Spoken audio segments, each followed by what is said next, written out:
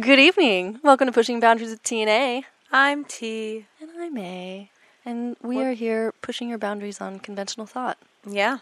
About all things sex, relationships, love, orgasm, everything. And tonight... Orgasms! And tonight we're talking with Veronica Monet, who I'm a huge fan of her work. She's a former escort, and she was on a show before with us talking about female ejaculation and how to channel your anger positively in relationships. You can check that in our archives. But tonight, we're talking about her journey through the sex industry. She was in the sex industry for 14 years as a really high-end escort. And I heard it's just fascinating. Her story is fascinating, and she... Yeah, and go ahead. I just find, she has kindly condensed all of her knowledge into this book. She wrote a book called Sex Secrets of Escorts, Tips from a Pro. Right, where now I don't have to go out and do this kind of work for 14 years. I can read it and be like, wow, I learned so much. I know, but the beautiful thing, too, is that there's wonderful sex tips, but it's not just sex, which I think is so beautiful. It's very, very deep, and she gets to the real heart and core of sensuality and sexuality. By learning about it, exactly. This learning about sensuality and having like a better grasp and confidence in your own sexuality. Yeah. I think not feeling so out of control, kind of like, oh, I'm just gonna go in and do this. I mean, there's so much to learn about sex. Yes, just a couple of things. There's a lot. I'm kidding. It's incredibly dynamic, and there's a depth that I feel it's as complicated as flying an airplane. You can go as far as you want in it, and the more you do, the less likely you are to crash. True. And I love she went through a real journey of empowerment through this work, and I think I'm excited to share her story with everybody because it's not something that you really hear about from this line of work. I think there's a lot of judgment and stereotype around, what the sex industry is like, and so I'm really excited to show that it's not all like that. I also come from a place where, like, when I was younger, I definitely had this idea of like porn is wrong, like prostitution, like just all these very aggressive ideas where you just go, no, I don't even want to talk about it. It's wrong, right? And it's somewhere in between, and there are positives and negatives, and it's all very complicated. But I like to hear, about her, exactly, like she's come from this place where she was empowered, but also learned a lot through it. I don't know. So it's all very interesting. I know, and that's funny that you mentioned the the judgment that you had, and I think like we're pretty open people. I think. Yeah. I mean, our show is based on it, but there are still these judgments, and I agree with you. I was the same way. Like there's just this innate programming in you that you hold your sexuality close to you, and it's a card that you only play on certain occasions with the right person in the right circumstance, and everything has to be lined up perfectly in order for you to go there. Yeah, and I'm glad you're bringing this up because I just came from a festival, which is why I sound like a drag queen, where I was talking lots and partying. Just proof that you had a really good time. I did. But I have to say that this was maybe one of the first festival events I've been to where I spoke very openly about our podcast. And, kind of, it would just come up and I started wearing your vibrator necklace. I was wearing my vibrator necklace. On your neck. Yeah, and a number of men, they go, oh, what is this? One guy grabbed it, and I said, it's a vibrator, and I showed him. But I found that a lot of them did become excited in a way that I probably received more sexual invites, sex invites for the evening than I had in a long time, like all at the same time from like 10 different men.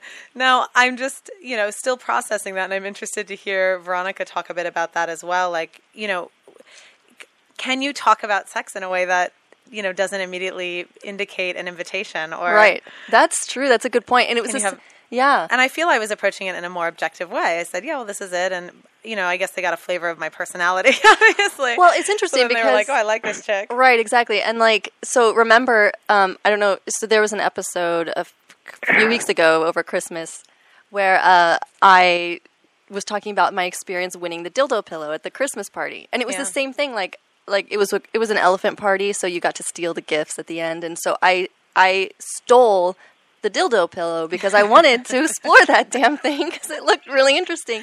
every single straight guy at the end of the party was like fascinated and intrigued, and I'm like, and why? You up, sniffing around. Well, but I was curious, and I was like, why? You know, why is it so? Like, because it shows that I want to have sex, and they were like, no, there's just something like so hot about a woman who knows her sexuality and claims it and owns it. Well, maybe because it's so rarely boldly stated, it was like shocking. So then they all come like moths to a light. Exactly.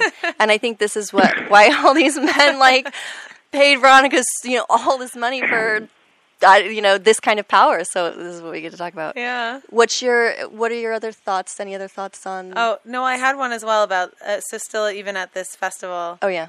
It was just what were you saying about you want the dildo pillow? Yeah. And then talking about wearing the vibrator on my neck, all this stuff. It just it caused like fanfare. Fanfare, right? I know, it's fun though. But it does make I know. Well, it made me wonder. Is there a time and place that you're supposed to kind of edit it? I mean, there were also people who were very excited to listen to the podcast for educational reasons. Right. I feel I wasn't making any sort of sexual advances in my discussion about it. Yeah, I was very, very contained. Spoke about it in a rather, sober and intellectual way. Right. Well, I think men are sweet. They're fun, and I think they just respond. It's like, ooh, fun. Yeah. No, I mean, it was kind of just a funny, cool thing to see. Yeah. Or observe. Anyway, yeah. But what else are your other thoughts on the sex industry or escorting? For me? Mm-hmm. Do you know anybody do you know any men who have participated or women like on either end? Well, you bring up a good point. I knew one person, and then I also, I have male friends that have visited prostitutes, this kind of thing. I mean, I have to say that I feel like there is a lot of ignorance on men's end as well. Mm-hmm. I mean, because I am sensitive to the complexity of it. I mean, I think there is definitely a higher end escorting where I am fascinated to hear about kind of the insights that you're able to learn from that. And then, of course, there are the, abuses and things that happen on a different level. I don't know, that make me nervous about it. And I wish that men were kind of just more aware of like women's situations. To like not feed the like the bad part of the industry, you mean? Or? Yeah, I guess so. Yeah. I know it's a hot topic now, which is, all these sex rights for the girls who are, for the providers. Yeah. And sex trafficking is a big thing right now. And so I agree, those are all issues. And yes, they do come from selling sex, but there's issues in every market. It's just, you're dealing with the human body here. So it's very close to home. There's no separation. It's not like money that's being abused or whatever. It's human bodies and people. And so, I guess I'm just saying that, yes, there are downsides to every industry. And I think that's a different show. That's a different show. Different episode. Right. But I think that that darkness, perhaps intentionally, gets forced upon the whole industry. Right. And I just get wary of that. So I don't know. I guess my experience, my brother, it's funny. I was just having a conversation with my brother over the weekend. Oh, no, sorry, over Christmas. And he totally participates in, he hires prostitutes whenever he can. He was going off telling me, he was telling me, he's like, I love it. These women are amazing. I love them. I love seeing them. I love it so, it's like I can be completely free with them. I can do things that I want to do. There's no judgment. Box that I need to, like, I can't do that. I can't do that. Like, I can be very free and enjoy what I want to do and enjoy these women who are open to, enjoying sex themselves. And it's just more that it's not constricted, Fascinating. It's like, I love it. I love it. Well, the other thing that I think you hit on something, which is that freedom. And I would love to actually see more equality in the sex industry, which would be more male workers for women. Right? That's a good question. This is always on my mind where I think the lopsidedness is a real issue. But the question is, why don't women, is it that women, we don't think, like, people would say, I think the stereotype would go that, well, women just don't want sex as much. So we don't, or we need connection. So that kind of casual thing doesn't exist. But I wonder if it's just a bunch of blocks. It's a bunch of blocks, in my opinion. It's a bunch of blocks, and it's economic disparity. Yeah, I do know that I have a lot of male friends who would jump in a second to be a male provider in a very loving and sweet way. All they want to do is provide women a really beautiful experience. That's nice. I know. I know. So I'm curious about the whole thing. It's fascinating to me. I love to talk about it because I think there's lots of misunderstandings, and so well, so I'm excited. you went to the Sexological Body Worker. Oh, I did. That's that was our guest on the show as well, and you had a really profound experience, which I feel his job is not quite in that line of just pleasure entertainment. It's something more medicinal, in my opinion. Completely therapeutic. Yeah, it's totally different, and I guess I'll talk about it briefly. Just because it's fascinating, but also to differentiate. So Diego Walroof was a guest. He's been a guest a couple times on our shows. Check him out in the archives. And it was amazing. I had no idea what to expect. I was actually very terrified and nervous. Yeah, I'm terrified. I'm going to do it. I'm terrified. I had no idea what to expect. I knew that it was something, I felt like it was something I needed to do for some reason. I didn't know exactly why. I knew that of course, everyone I think has sexual issues here and there, and I was curious about exploring and seeing what came up. So he does a pelvic release. He does. So basically what happens, it was this wonderful 2-hour session. An hour of it was just spent with normal massage and very sensual stuff, like really, really spending the time getting your body warmed up, so to speak, like a lot of foreplay. I suppose, like very, very mild arousal. Okay. And then he explained to me that I think the number is 27 or so muscles and tendons that attach in the pelvic floor. Oh. And he's like, we hold so much tension and emotion in these. And just like any other part of the body, it's beneficial to release them, and to release the tension that is there. So he does in this kind of work, you do he inserts the fingers into the vagina at some point, if you're ready, and turns his hand in 360 degrees within the vagina and is able to push on all these different areas and release all this tension. Oh my God. What a genius. I bawled for half an hour. Like, just uncontrollably, all this stuff just moved out of me. And I'm sure he's accustomed to that kind of reaction. Yeah. He seems to handle it well. This bawling, orgasming mess on his table. But I have to tell you, I was telling my hairdresser this the other day, and she was appalled because she's like 25, very conservative, totally in love with her boyfriend, and marching down the aisle. These ideas, yeah. And I'm like wearing my vibrator necklace, telling her about my sexological body session. She's like, I love when you come to see me. Anyway, she was fascinated by it, but she was like, I would totally want to do that, but my boyfriend, I don't think he would let me, A, and B, is it okay? Like, do you feel like you want to have sex with them? Are you turned on? Like, what is it like? But I have to tell you, it wasn't like that at all. Yes, I felt aroused, but I didn't feel like it wasn't a sharing experience. Well, he was there, and he was very tender, and he was there. I didn't ignore him, but it wasn't my sexual stuff at this session. Maybe that will be different down the road. I don't know. But this time, it wasn't directed at him. It wasn't like, I want to... It was just a release. It was actually this focused event on just what you're saying about a release on the muscles. He was a facilitator and a healer for sure. And even though I was aroused again and sexual energy was running through me, it wasn't complete. It wasn't totally focused on him. It was strange. There's nothing I've never felt anything like that. But I was having a chat with someone the other day about how even, I don't know what, maybe 20 years ago, massage for the average housewife or giving it as gifts to people was very weird. Like that was, it's this intimate thing. It was associated with, sure, happy endings, whatever. Right, didn't go get massages, and women certainly didn't have that. It wasn't bartered so freely. And that was really a slow shift.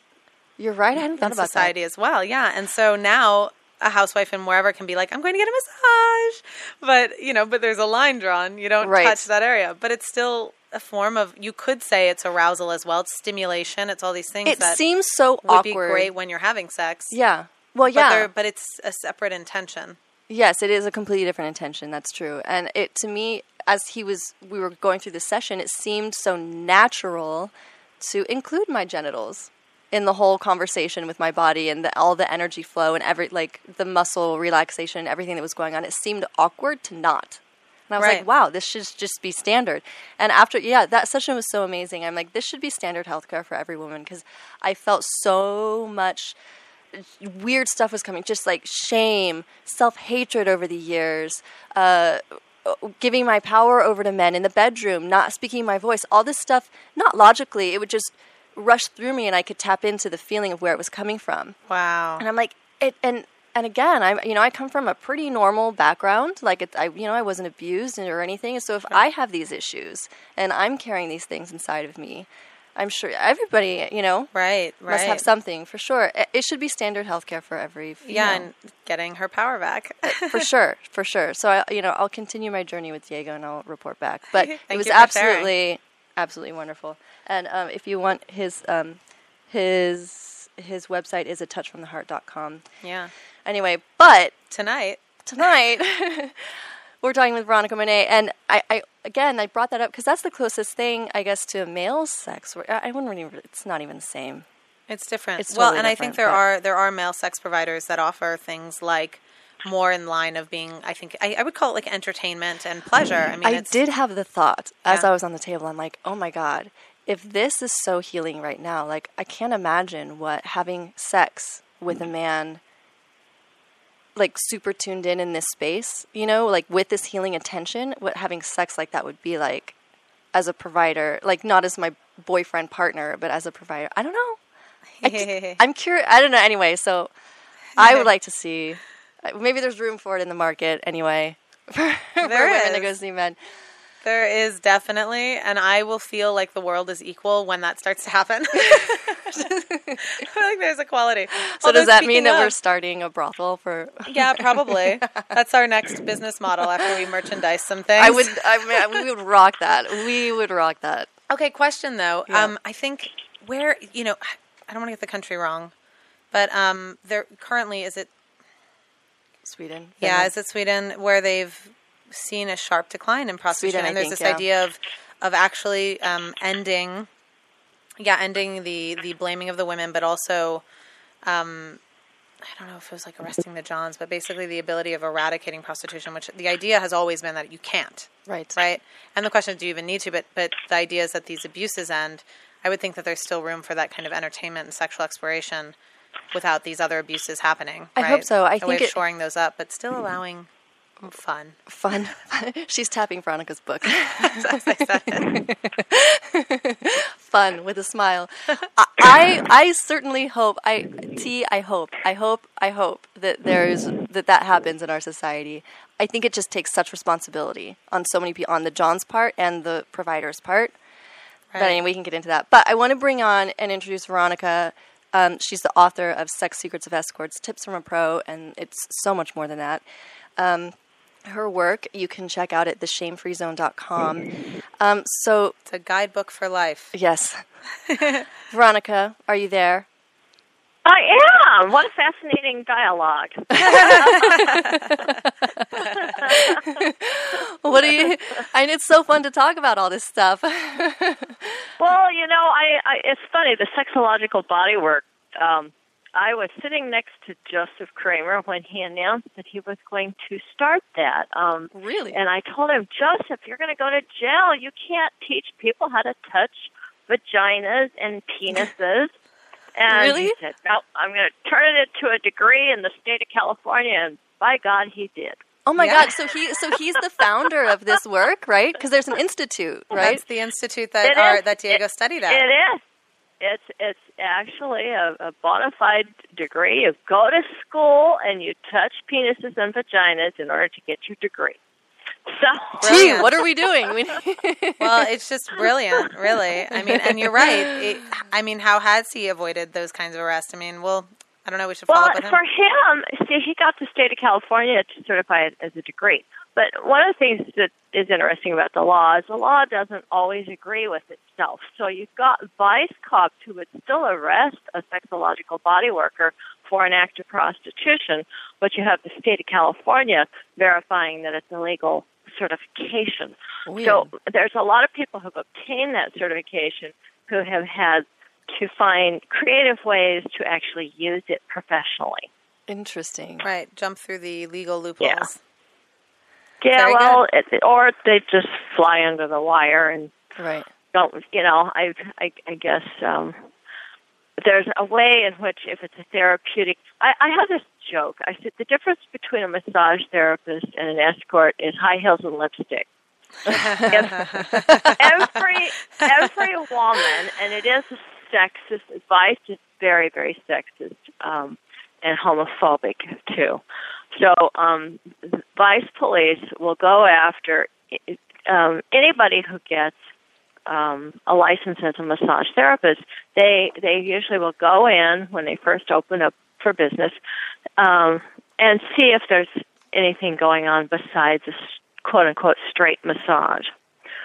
And if they were to walk in and find a certain kind of lighting and a certain kind of sheets and a certain kind of clothing on that massage therapist, they'd probably cart her off to jail, even if she didn't do a quote-unquote active furtherance. Wow. So my joke is you don't go to jail if you wear, a kind of a plain smock and flat shoes and no makeup. Right.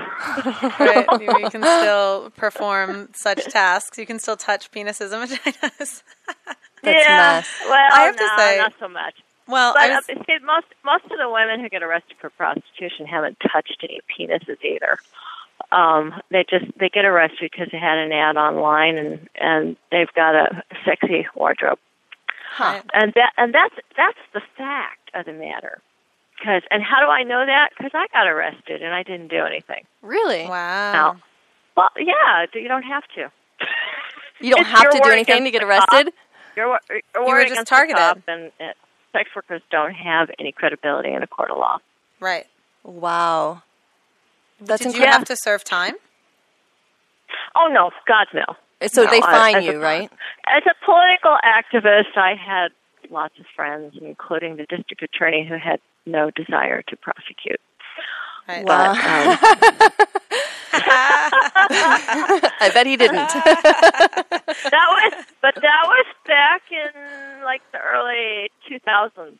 So things have changed. The climate is much more repressive thanks to all this sex trafficking thing, which I noticed you guys brought up that whole conversation about sex trafficking, and I wondered if I could weigh in on that a little bit. You can, but when we come back for break. Oh, we're taking a mini break, but yes, okay. Let's talk about it when you come back. Okay. Tweet us at TA Sex Talk. We're talking with Veronica Monet. We need to say her website.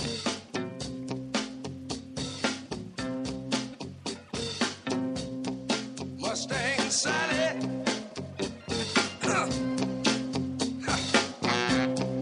Guess you better slow your Mustang down. Oh, Lord. What I said now. Mustang Sally now, baby. Oh, Lord. Guess you better slow your Mustang down.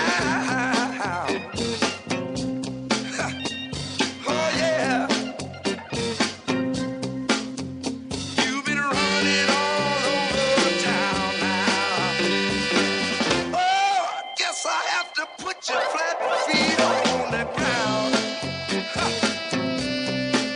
What I said now. Listen, all you wanna do is ride around Saturday. Ride Saturday. All you wanna do is ride around Saturday. Ride Saturday. Welcome to Pushing Boundaries with TNA. I'm T. And I'm A. And we're pushing your boundaries on conventional thought. We're talking with Veronica Monet, the author of Sex Secrets of Escorts, Tips from a Pro.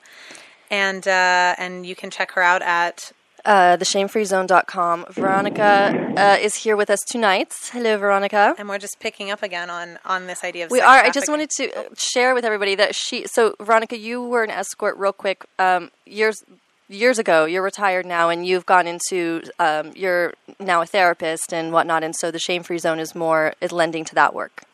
I just wanted to clarify for everybody that you're not a current. Please, thank you for that clarification. Yeah. Trying to book an escorting session just this week, and it's kind of annoying. But I suppose I could consider it a compliment too, but mostly it's annoying. No, I stopped escorting in 2004 and very deliberately and consciously transitioned into being a relationship coach, which is what I've been doing for the last decade. And I love my business working with couples who are usually in some sort of crisis. A lot of people think as a certified sexologist that I'm probably helping them with their sex lives, and in an indirect way, I absolutely am. But most of the focus is really on anger management, which is something that I'm also certified in. And I teach couples how to communicate and how to dial it down so that they don't end up injuring each other emotionally, which is a good way to kill your sex life. Yeah, that'll do it. Yeah. But you find a lot of tensions build up in relationships. And actually, I mean, that whole thing, that transition is really important to me because there's a lot of women who've worked as escorts or are working as escorts and have other fabulous professions, doing a variety of things. I recently wrote an article about a police officer who was an escort and a school teacher, Shannon Williams. She just unfortunately passed away a few weeks ago, but Shannon Williams was a school teacher who got arrested for prostitution and became quite a very active sex worker rights activist. And I had the privilege, actually, of helping to prepare her for her very first press conference because it was a big deal to people to find out that a school teacher was working as an escort. Right. It's not a big deal to me. I've met women with advanced degrees who are therapists, licensed therapists who are escorting on this side. You know what's coming to my mind when you're talking about this is that it feels kind of like the modern day witch hunt to me. Right. It's like something people need to do in secret, and I don't know. Anyway, well, I just it's actually more complex than that, in my opinion. We're really working with this whole Madonna whore dichotomy that our culture has been saddled with for millennia, literally millions. Well, maybe not millions of years, but thousands of years. It feels like millions of years to me, right? But so that overlay exists, and it's kind of in everybody's DNA. We have a real strong reaction against a woman being completely sexually autonomous. And there's a way in which we feel that we have to protect women from their sexuality or the sexuality of men. And, of course, it really starts young with our daughters. And the culture tends to sort women out. You know, when you were talking about wearing the little vibrator necklace and how why were all these guys suddenly coming on to you? I mean, you're attractive before, you're attractive after. What difference does that necklace make? Right. And I think that on a subconscious level, what that really does is that it tells men subconsciously, if not consciously, oh, she's that kind of girl. Like, wait, the kind of girl that would just give it up? Like an easy girl or the self-aware autonomous? Whatever that means to him. Right, yeah, his own projection onto every man's it. different. It's his own some projection. Men might think that she's, kind of whorish or sluttish. Other men would just think, oh, she's up for anything. Or if she likes that, maybe she'll like my porn collection too. Or maybe she'll do this position that I can't get my other girlfriend to do. It opens up this idea that you are a different type of woman than maybe the one who raised them and the one who taught them in school. Perhaps more accepting in general. So that division is still there. It's still really operating in the culture. And women who step outside the confines of quote-unquote sexually acceptable behavior, which changes from year to year to year. But whatever that is, whatever the new frontier is, whether it's twerking or something else. Yeah, twerking. I got mesmerized watching those videos on YouTube, by the way. Yeah, me too. Wow. What an art. Then all of a sudden, there's kind of like this huge energetic shift in her life. And I think one of the reasons that women sometimes don't feel fully empowered to step into their sexual autonomy is because there's this backlash, this repercussion that'll kind of smack them upside the head almost immediately if they choose to dress a certain way, act a certain way, or be really assertive about their own sexual agenda. Sure. Well, and the cultural assumptions, like you're saying, like she might step out wanting to be confident in her sexuality, but maybe there's a projection from another, from a man that she didn't expect, or didn't want that kind of attention, or I don't know. Yeah, something. It's not a pretty topic, but it is still very, very much a factor in our culture that young girls who are entering puberty and starting to date are still getting slut shamed. Right. And some of that slut shaming turns into just really horrific bullying. A lot of it takes place in the social media. And I also recently blogged about this. Quite a few girls have committed suicide because of it. Yeah, I mean, I remember horrible things happening to friends in high school. I just wanted to note, just this thing of the men, the attention that came my way, and observing it myself, that I myself was not interested in any way. It was almost like, okay, I see that I've put this energy out there, but it's not reciprocal, kind of. It's like I'm interested, I still need to be courted in a way, or the things that arouse me were not presented, even though the attention, came my way because of the vibrator necklace or whatever. Sorry. So even women who get into the sex industry sometimes will be kind of subconsciously impacted by the whole idea that, well, if I'm escorting, or I'm doing a webcam, or I'm doing stripping, or I'm doing adult film, that somehow or another I've lost my right to say no to other things, and it's really painful. And I know you wanted to find out something about how come I found escorting empowering, and some of the things that really made it empowering for me was that I was 29 when I started. I had a college degree. I had worked in corporate settings for 7 years. I'd been promoted repeatedly and was an office manager and a department manager and a marketing representative for a radio station. So I had a tremendous amount of confidence. I had my own little TV show that I did on cable. It wasn't a big deal, but still, as far as my confidence level, It was pretty well off the charts. Right. And I was also clean and sober. Yeah. I had gotten clean and sober in a 12-step program in 1985 and didn't start escorting until 1989. So I had a very solid connection with the spiritual practice as well. Right. All of those factors come in to basically create this kind of, for me, a place where my feminism said, why am I allowing people to control me around sexual shame?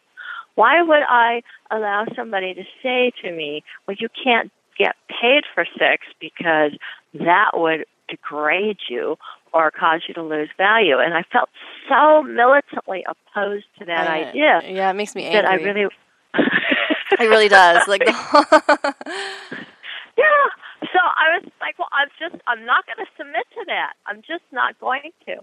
And, of course, it didn't hurt that it was paid a lot better than the jobs that I was working at the time. Which actually I feel can be even more shaming, because it's like, oh, well, then you're just really just doing it for the money, so double shame on you. It's like, oh, God, yes, I know. Women are not allowed to just want orgasms for the sake of orgasms, and they're not allowed to just want you're money vindicated. for the sake of money. Yeah, exactly. I know all about this. I'm all about the orgasm. Don't you want to be in love, and don't you want to have children? So I think first I want to get off, and then I know that then I could everything maybe will... have this man's babies. So I think it's really wonderful. So I love that. Oh crap! I totally lost my train of thought. Sorry, you had a thought. I had many thoughts, can I and say, then they all went away. While you're trying to focus back on that, Veronica, you wanted to comment on sex trafficking, and we had taken a little break. I'd love for you to share your thought on that. Oh, absolutely. So, okay, I told you I have a feminist background. I actually volunteered for a Center Against Rape and Domestic Violence when I was a college student. I helped organize a Take Back the Night March. I mean, feminism is really a big part of my politics. But you'd have a hard time convincing some of the people that I've gotten to debate on the whole sex trafficking and sex industry issue, because a lot of them are a different type of feminist. They're usually of the persuasion that somehow or another heterosexual sex is in itself really problematic for women, and almost all of it's potentially perpetrating. I don't believe that. I think it's normal and natural for a woman to want to interact with a penis. And Amen. Feels normal and natural to me. That, if we consider an erect penis somehow or another perpetration against a woman's safety, that's really a sad commentary on the gender relations. Right. So, it's a natural. To me, sex trafficking to me is the equivalent of domestic violence in marriage.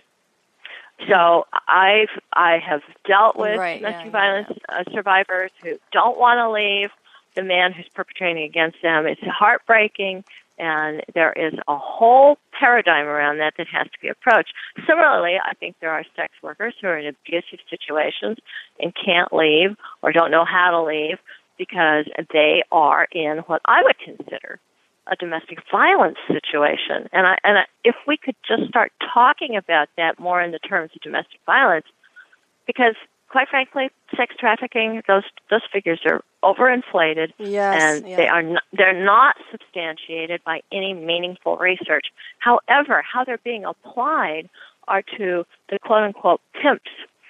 And oftentimes that boils down to a 15-year-old boy who's got a 14-year-old girlfriend, and he's African American, and they live in an impoverished community, and they're trying to make ends meet. They might actually be cohabitating, and he gets designated as a pimp and goes to prison. Right. Now, if he's actually 15, he may not go to prison, but they're trying to stretch a lot of those things towards minors as well. And the way the trafficking laws are practiced, they often tend to be quite racist. Interesting. That's very interesting. Yeah, they're not usually targeting high-end escorts. Not at all. If they wanted to, right, there would be a crackdown on that as well. Right. But and it becomes a way to deport illegal immigrants. Right. And if you are an illegal and you get caught in one of those sweeps, what are you going to do? You have two choices. You can turn on the people that you were working for and say, yes, I was trafficked, and they're pimps, in which case you would actually get money and resources and the ability to stay in the country. Or you can say, no, I voluntarily did this, and this is what I want to do, and you'll get deported. Right. Yeah, that's very biased. There's no open dialogue about it, and of course this shines a light on the economic imbalance. Yeah, but go ahead, I love how you describe it as the sexual abuse. I think that's or the domestic violence of the sex industry. I think that totally sums it up for me. I wanted to touch on, like, we've heard a lot as a society. We hear a lot about the negativity of the sex industry, and I feel like the stereotype is that the women involved are yes, they're forced into it even if it's their choice, it's not their first choice, and it's by circumstance, and that they're drugged up and having sex without condoms and like just putting themselves in really risky situations. And you think of ghettos and like that kind of the environment when you think of the sex industry, I think typically. And your experience was not that. And I'm curious or wondering if you could shed some light on how your experience was, because to be quite honest, it sounds beautiful and lovely and shows that there's a lot of love and tenderness and care and respect and honor in the work that you did. And I want people to hear this side of things, because we never hear it, to be quite honest, and I don't think it's fair. And I'm wondering, do you feel like yours is an incredibly unique experience? Or I feel like there's a few girls I've known who've had this experience, so I'm wondering if it's perhaps way more common than we think.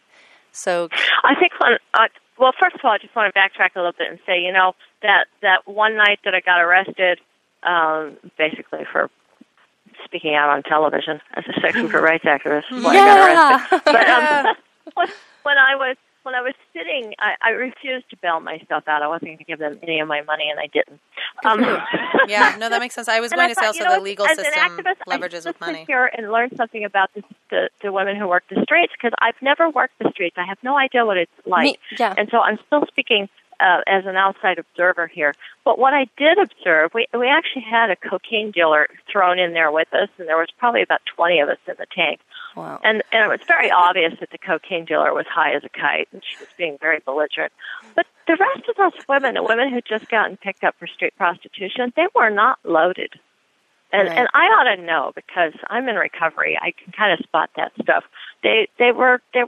I'm not going to say they're clean and sober, but they certainly weren't drunk and they weren't high. Right. And so I kind of get tired of that stereotype too. What we're really talking about are class differences, and that usually falls along the lines of race, education, and age. And most of those women in the streets get in the business very young. They don't have an ability to get any other employment. And unfortunately, there is a culture of domestic violence, which is acquiesced to.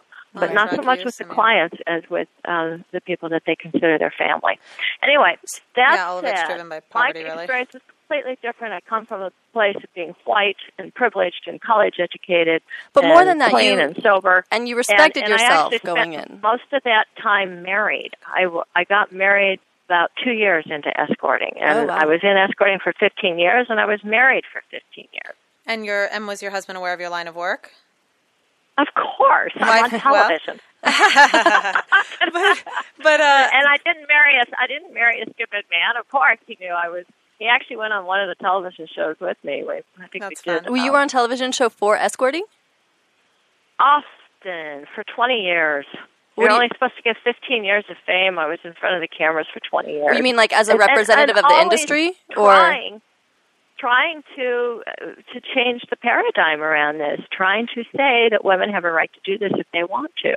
Well, can I ask you, so your husband was okay with what you're doing, obviously. Did things ever come up that bothered him that he didn't expect to bother him? That you had to work on in your relationship?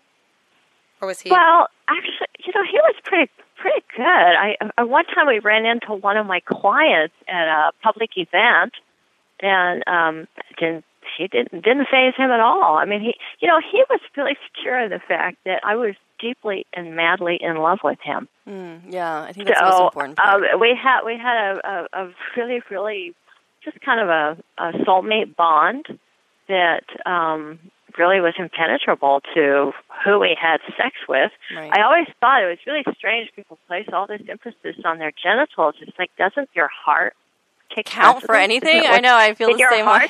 What matters?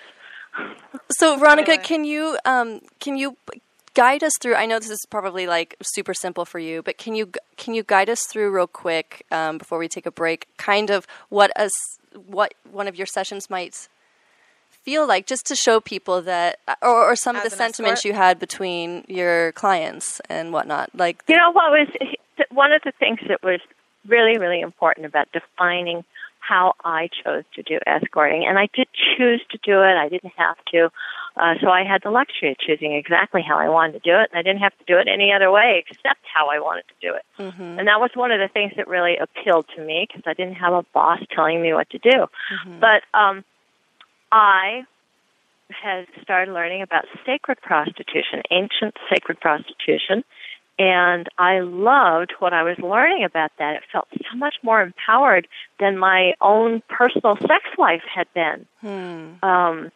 And I started having a completely different relationship with my vulva. Instead of seeing it as some kind of a resource that could be exploited and used up, I started looking at it as a muscle, and I thought, well, if it's a muscle, then the more I use it, the better it's going to get. I love that.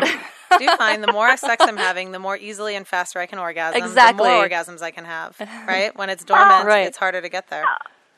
Yeah, and then I really turned, because I was in recovery and still am. I'm coming up on 30 years of being in recovery. My spiritual path is defined by being of service.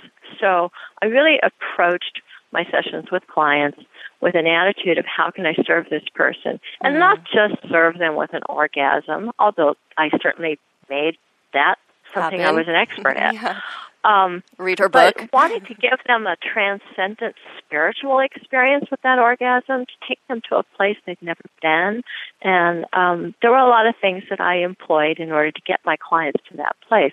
But that was really important to me, to create a heart connection and to take them to a spiritual high that was married to the sexual experience. Right. To have more of a connection. Yeah, I liked the heart connection, and that's connection-centered. I find usually linked to breathing as well. I don't know. There's a lot of stuff, but right, yeah. Absolutely. Very much about working with Chi and the chakras and a fire breath orgasm and Kundalini. Yes, absolutely. Yeah, but I love that your work was, you can't see, like you can have connection-centered casual sex, really, with these, people that you may just see one time and have a really beautiful and healthy experience. We need to take a break real quick, and then when we get back, I want to ask you about the men a little bit, if you don't mind.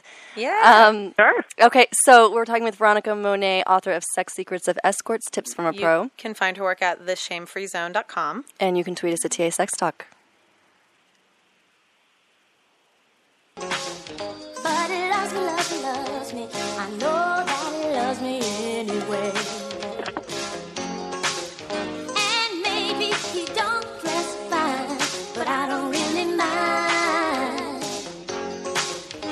'Cause every time he pulls me near, I just wanna cheer. Let's hear it for the boy. Let's give the boy a hand. Yeah. Let's hear it for my baby. You know you gotta understand. Yeah. Oh, maybe he's no Romeo, but he's my loving one-man show. Oh, oh, oh, oh. Let's hear it for the boy.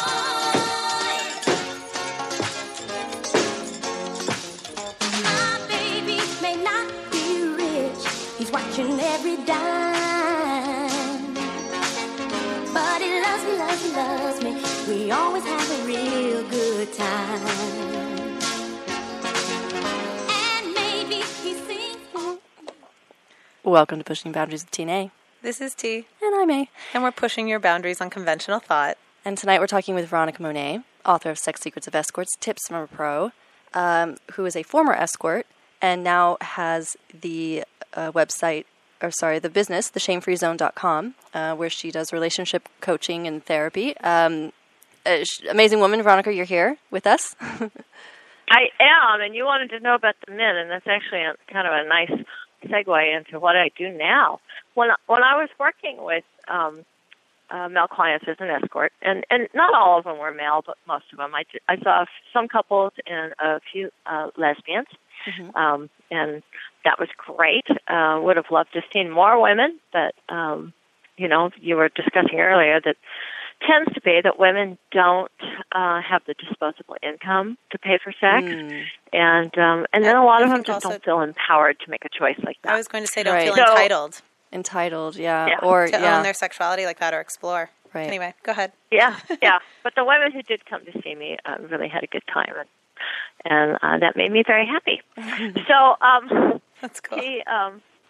By and large, the men that I resonated with, the ones that I would agree to see, were people who had some substance to them. One of my screening techniques was just to see, could we share the same sense of humor? And obviously, in a 15-year career, you got to know that when I started out, I saw some people I didn't like because I had to kind of figure out who's who, and I had no clue how to even use my intuition. That was one of the biggest gifts, really, for me about escorting, was to learn how to align with my intuition, which in some ways this culture kind of considers more of a feminine art, but I certainly think men have access to it. Of course. Right. In some ways it's trusting your gut in your meeting experience, your encounter with that person energetically, yeah?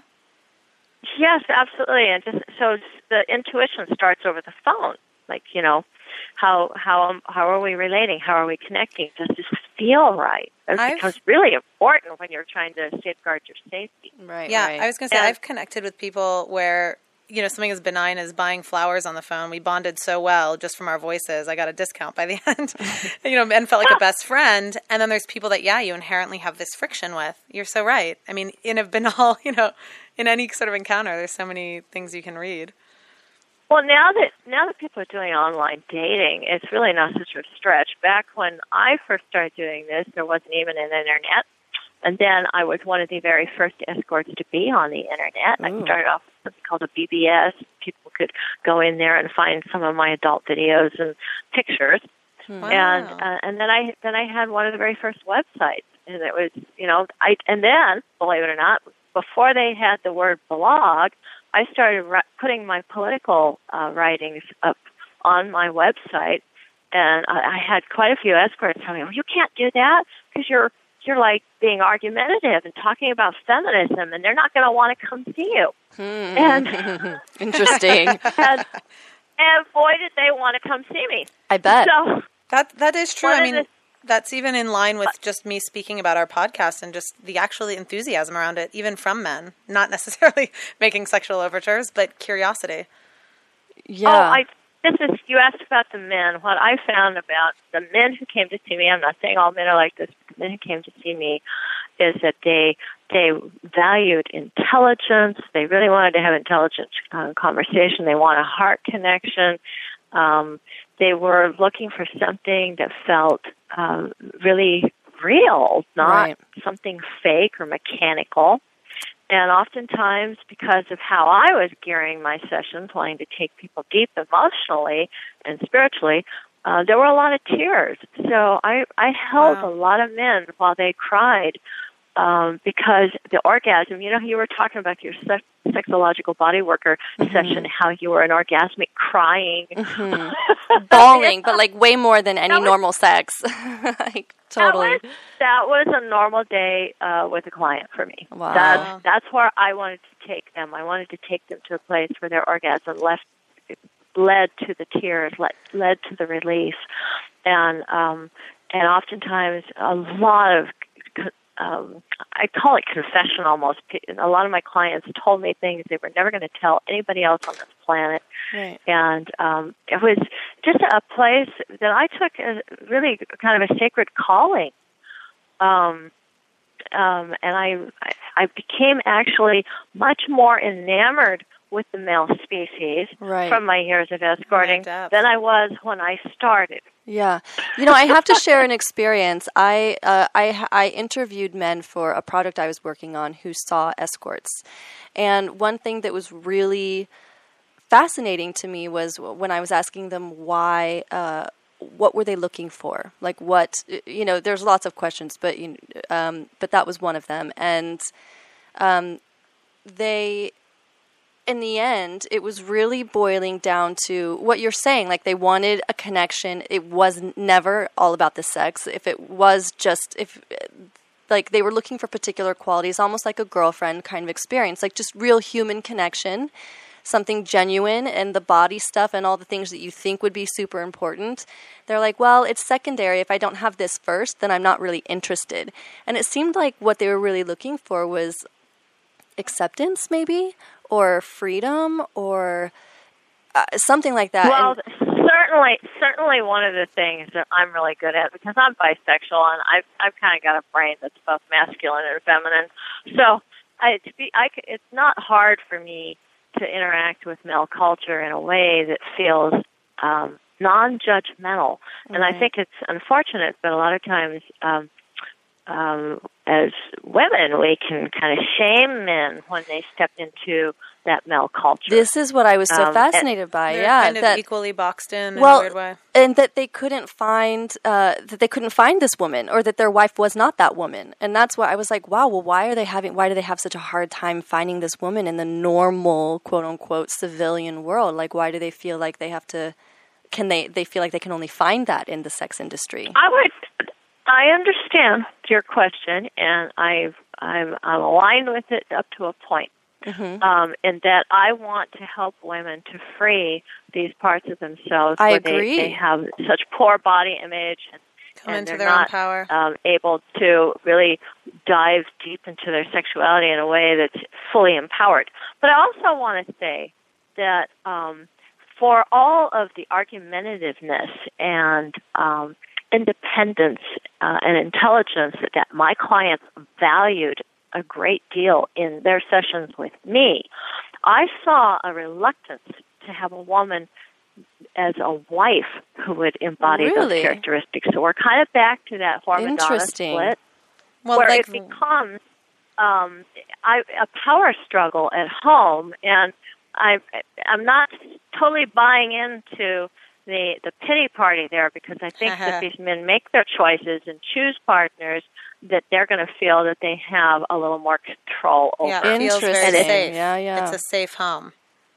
And when they pay me, when they paid me, I'm not when they pay me now because I don't do it. I haven't done it for 10 years. But when they did pay me, that was kind of them feeling like they were in charge, and that gave them permission to give up control, to surrender.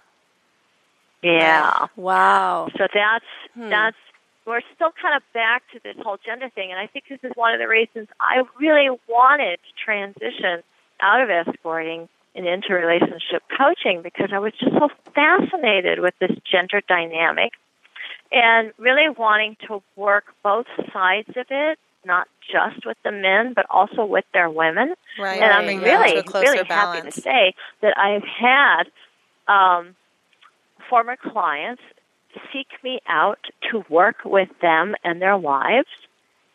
And that's amazing. That's so good. Yeah. That's awesome. That's what's needed. Exactly. It is amazing. That was a very tenuous first meeting. Trust me. I can imagine. Wait, did the wife know that you were the escort? Oh yeah. Wow. What was for that him, like? To be honest. What was her response to you? Was she like really just I would shy? guess just trepid, yeah, and like having trepidation. I always approach the wife with the utmost respect. And I did in this case, and she was at first a little bit suspicious, I think, and kind of defended. And in the end, she said, "Nope, I think you're the perfect person to work with my husband, so please do." Wow, amazing. To help him communicate with her better and then kind of find more balance. But not in a sex worker way. That was as a relationship, as a more therapy. Close-on therapy. It was just coaching. Right, okay. Coaching. So can I ask you... Certainly when I was escorting, I also got those kind of love letters from wives. I remember one in particular that said, "Oh my God, I just got back in town. I heard that you spent the night with my husband. Thank you so much. We just had a fabulous lovemaking, and I owe it all to you." Wow, that's amazing. I love that. See, that makes my heart soar when I hear things but you learn things, and the way that energy transfers as well. When you've excited someone's libido, it can reignite that in the other relationship. Yeah, but I think also that having different, and I'm torn about this. We've talked about this on many shows, where I'm torn between having multiple partners and whatever. But I do feel like people come into our lives, and you came into his life, and you bring something, right? And maybe you stir some stuff up in him, or or show him something that he may not be reflected from his wife. Like, we're all mirrors, and we all mirror different things. So I think... Well, my favorite sessions were really working with couples. Yeah. When a couple would ask me to come in and do a three-way with them, I loved that, because my focus was, how am I going to get them so excited about each other that by the time I walk out of the room, they won't even notice that I've left. Wow. What a great intention. So naughty and so good. I mean, I love, my life as a high-end escort was glamorous, and there's just no two ways about it. And you can read about it in the book. At the same time, there were some hard facts of life that I had to deal with. I actually ran into a serial rapist who was making appointments with prostitutes, and his modus operandi was basically that he had an apartment where everything was locked. You couldn't get out without a key. Oh, God. Wow, And- sociopath. And he would insist that you take a phony check. So although I wanted to just think of that as a business deal gone awry, I realized a few months later that, in fact, it was a rape, and I had to treat it as one. And we actually worked, I and my colleagues with the Sexual Outreach Project, worked with Oakland PD for quite some time to get them to take the deposition without initiating an arrest. Yeah. And this is one of the very real things that happens for escorts is that they don't have much recourse to the law. Right. And the other thing that I want to stress is that my career took place before these anti-trafficking laws took effect, and they are so oppressive now that I really would caution anybody to think about stepping into the profession at this point without fully examining the laws in their state, because you could wind up in prison, losing everything you own, Wow. or being a sex offender for the rest of your life. Wow. And none of those things applied to me when I was doing it. or many So- women now who are working. So, yeah, that's... Yes, yeah, Wow. yeah, and I think that's just, it's horrible, and I really think the world needs sexual services. I think it doesn't matter how much sex people are having, we're always going to need sex professionals. Well, sex to, education. just like no matter how much we talk, we're always going to need therapists. Right. I agree. I think that's beautiful. Veronica, I wanted to touch on something. The wives, real quickly. I feel like the wives, there's a lot of fear and a lot of shaming that the wives do consciously or unconsciously to, I guess, prostitutes or anyone in the sex industry. And what really bothers me is to me, it's a sisterly bond that's torn, and I don't like it. I don't think it's necessary. So I think about the wives in this situation and what if they're listening, what you could say to them that might help them understand a little bit more, like your role in their husbands' lives, or that maybe, I don't know, are they totally in love with their wives typically? They have no intention of leaving them. They love their family. Like, I don't know, is there anything like that you could share? There's so many different kinds of men who see prostitutes for so many different kinds of reasons. So to generalize like that really wouldn't be fair. Yeah. I would, however, invite this, which is to say that as a wife who was married for 15 years to my husband, there was a time when he went out to see a prostitute as an act of spite. Now, we had an arrangement in our marriage where he could go see a prostitute if he wanted to, and sometimes I'd even pay for it. It's kind of like Happy Father's Day, honey. But in this particular instance, that was not the dynamic. He was doing it to try to hurt me. And you might wonder how that could hurt me. Well, it hurt me because that's what he wanted to do. Right. And again, I'm so much more interested in what people are doing with their hearts and their intentions than I am what they're doing with their genitals. And I wish that is where we'd shift the focus. I certainly was not angry at the prostitute. I mean, she's just making a living and doing a job. Why would I be angry at her? Right. I see it as a worthwhile service, and I think that some of the people who avail themselves of those services are jerks, complete jerks, doing stupid, horrible, painful, hurtful things.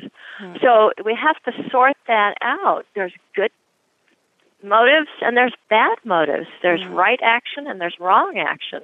There's things that are loving and constructive and beautiful, and there's things that are hurtful and painful and destructive. And they're not about what people are doing with their genitals, and it's not about what people are paying for. Right. It's not Trying even to about the acknowledge laws that that are being before you- violated. Right. It's very much about what lives in the hearts of people and why they're doing something. So I'm hoping that my personal example of he goes to see a prostitute under one set of circumstances, I feel very happy and connected to him. He goes to see a prostitute under a different set of circumstances. I feel alienated and hurt. Yeah, and I think it's beautiful that you disconnect it from the genitals, because I feel like the stereotype is, well, if my husband's going to see another woman, period, he's a pig. And I guess I feel like, hey, let's have a dialogue about this, ladies, because it creates a lot of hate between us, and it's not necessary. You know what? In fairness, I want to be completely fair to women, okay, and to myself as a woman. One of the reasons that before I ever became an escort in 1989, I had a boyfriend in 1978 who told me about going to the Mustang Ranch in Reno, Nevada, or it's outside of Reno, but it's close. Mm-hmm. And I was infuriated, and it wasn't because he'd seen a prostitute so much as it was that wasn't available to me. Oh. So I think as long as we've got a culture where women don't have this as a right that they can take to themselves, right? There's going to continue to be some animosity, because it's like, well, I agree totally. You are. Yeah, it's funny that you mentioned that, because I've felt that animosity myself, but I've always felt, for me, that it's more like I've been jealous of the women that are there, because like they get to exist in their sexuality in a way that I'm not allowed to. Okay, and for me, right. T, I feel it's actually the opposite, which is I'm going, well, you get to go get that done. Well, where do I turn for this? Right, the choice is not there. I get very prickly about the equality. I'm glad you brought that up, right. Veronica. That's a good point. Yeah, it's kind of like he's saying that his sexual needs are more important than hers. Yeah. Right. So it's invite. And he doesn't offer the service to her. And it's not every man is saying that, by the way, because some men are going to their wives and girlfriends for sex and being turned away. True. But there's a certain percentage of men who feel entitled to that. And I think it's that sense of entitlement that is just infuriating. Yeah, and I think the imbalance of there's an assumption that men need that satisfaction more, and there's this, and just what you were, I don't remember who said it, but the friend who, or the hairstylist, yes, whose boyfriend wouldn't let her do it. It's right. like this idea of, well, we're bonded now, so I own this right here, and if someone else were to enter it, that it's now destroyed. The bond is destroyed. Right. Somehow. The bond relies in the genitals, not in the heart. Right. And so how limiting, how constricting in a female sexuality. Do we have time to just talk about pornography for a couple minutes? Please. Let's go for it. Okay, because I also want to say along the same lines, because you brought up pornography a little earlier in the program, and what I want to preface is that I have appeared in several adult films, and I've actually produced an adult film. So I'm not prejudiced against graphic, videoed images of people engaging in sexual behavior. I'm all for it. Mm-hmm. However, there's different kinds of images out there. And so just like with marriages and the sex industry, there's the positive and there's the negative, like there is in all things in life. Mm-hmm. I think that pornography right now is really dominated by a negative paradigm, and I find it disturbing.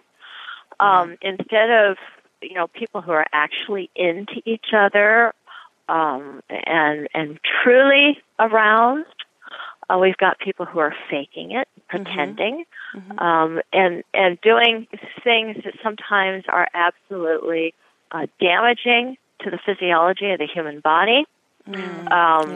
And then that's being promoted as a normal sexuality. And unfortunately, most children, by the time they reach age 11, have been exposed to online pornography. So that's their sex education. I was too. Yeah, exactly. And now that I have been coaching people as a relationship coach for a decade, I have encountered so many problems around the addiction to online pornography. And when I talk about addiction, I'm really talking about addiction. I'm talking about a client who lost 3 jobs because he couldn't stop masturbating at work. Wow. I'm not talking about somebody who, because somebody is morally outraged that they're looking at online porn. I viewed some last night. Yeah. But but it disturbs me that we've got this what I call pornified sexuality at this point, Yes. and I also don't even really like using that word. But what's out there right now has just become so oppressive to women. Where they're getting the labiaplasty. I just watched a program last night about labiaplasty, and I was just so disturbed because there's so much beautiful diversity in women's vulvas, and to think that women are all trying to make these cookie cutter porn vulvas just I know. I call this commercial sex, this whole thing. It's like it's lost sex. there is the pleasure of entertainment. Well, this was on our show about do communists have better sex, and it was about East Berlin versus West Berlin and their exposure to it. And it was funny because the East Berliners who hadn't been exposed to porn until the wall came down, well, that's not true. There were some underground videos, but they really understood the nuance of entertainment versus real connection. That's true. And they were able to make that distinction, and the Westerners were not. Right. The Westerners had accepted that as interesting? sexuality. Yeah. And the Easterners were. They're like, no, that's funny and it's entertaining, but that's not really sex. We love it. It's fun. That's not true connection with my partner as a woman or a man. Yes. The pleasures of watching graphic images. And again, we've got an industry, a mainstream pornography industry that is dominated by a very, what I would consider a very cynical male paradigm. And unfortunately, it's really shaping the culture at large. Right. But what my solution would not be less porn. My solution would be more porn produced by women. Mm-hmm. And so that we get that diversity out there, so that the People female can choose. sexuality begins to really become a prominent part of our sexual culture. Yeah, I think that's a smart solution, and it makes me sad that young women, because I'm in that culture too. I mean, where you grow up and you learn sex through porn, and I struggle with that even now, letting go of these images in my head or whatever of what I think I'm supposed to do. And it makes me sad that young women growing up watch this stuff and accept it as, oh, right, this is the way I'm supposed to be in bed and with men, and it's just sad. So I agree with you. Let's go into the porn business, ladies, and make some videos. Well, and we've talked about Tristan Taormino is really bringing voice to a lot of porn stars. But now I'm all jazzed. I've got all these ideas. I want to make my own. I want to say, this is a bit of an aside, but I just recently had an experience with a man where he was almost like a blank slate. Like he seems to have really had not a lot of sexual experience. And I had to step up and really assert what I needed and wanted. And it was such an empowering moment because it was rare. I had been with so many men that taught me what I wanted and taught you or told you? Taught, some tell, but I would say taught. But still through their decisions, right? They were taking action. Was it through a porn lens? Do you think Americanized commercial sexuality? It could be. I found that if it was, I would usually stop it. Or if it was in a porn lens, it was something that I had to enjoy, in some way. But still, having this blank slate as a man, which had been so rare for me. I mean, this has never happened, actually, I would say. It was the first time that I actually had to do everything, if you will. And not in a bad way. Like, I had to find the strength to say what I wanted. Got to. Yeah, I got to. And for the first time, it was silence on the other end. Yeah. Like, always, the men always knew what the actions were going to be or what they wanted or what I wanted even. Like that, they would say, okay, let me do this to you. And I'd go, yeah, that does feel good. Yeah. Right. But never having to actually put the words together for myself. Completely dry. So that brings up a really important point. So I told you I was watching a film last night about labiaplasty. The title of it actually was Sexy Baby. And one of the people featured in it was a 12-year-old girl, and they followed her until she turned 14. But she starts dressing in a very provocative way, and her father is having a real big problem with it, saying that she's dressing like a whore. And the daughter came back and said, well, maybe what you should concern yourself with is the fact that I'm not acting like a whore. And I thought to myself, if that were my daughter, I would hope she was acting like a whore. And let me explain that before your listeners get completely alienated. What I mean by that is that sex workers, as I know them, women who have at least entered the profession out of choice and don't have a drug habit and don't have an abusive pimp, and there's a lot of them. They probably constitute about 80% of escorts. Those women are very empowered to say no, to choose what they will and will not do. And I see so many women who don't have that power. And when somebody asks me, what is it that I got out of my 14-year, 15-year career as an escort, it is that empowerment to be in charge, to be the person who initiates, to be the person who decides what will or won't happen, to be the person who knows what she does like and what she doesn't like, and to be the person who also knows how to bring pleasure to my partner, so that I'm not kind of showing up like, hey, show me your stuff, where the guy's the performer and I'm receptive, but rather that at the very least that we've got this beautiful dynamic dance going on, and I'm a full participant in it. He's not leading. We're taking turns leading.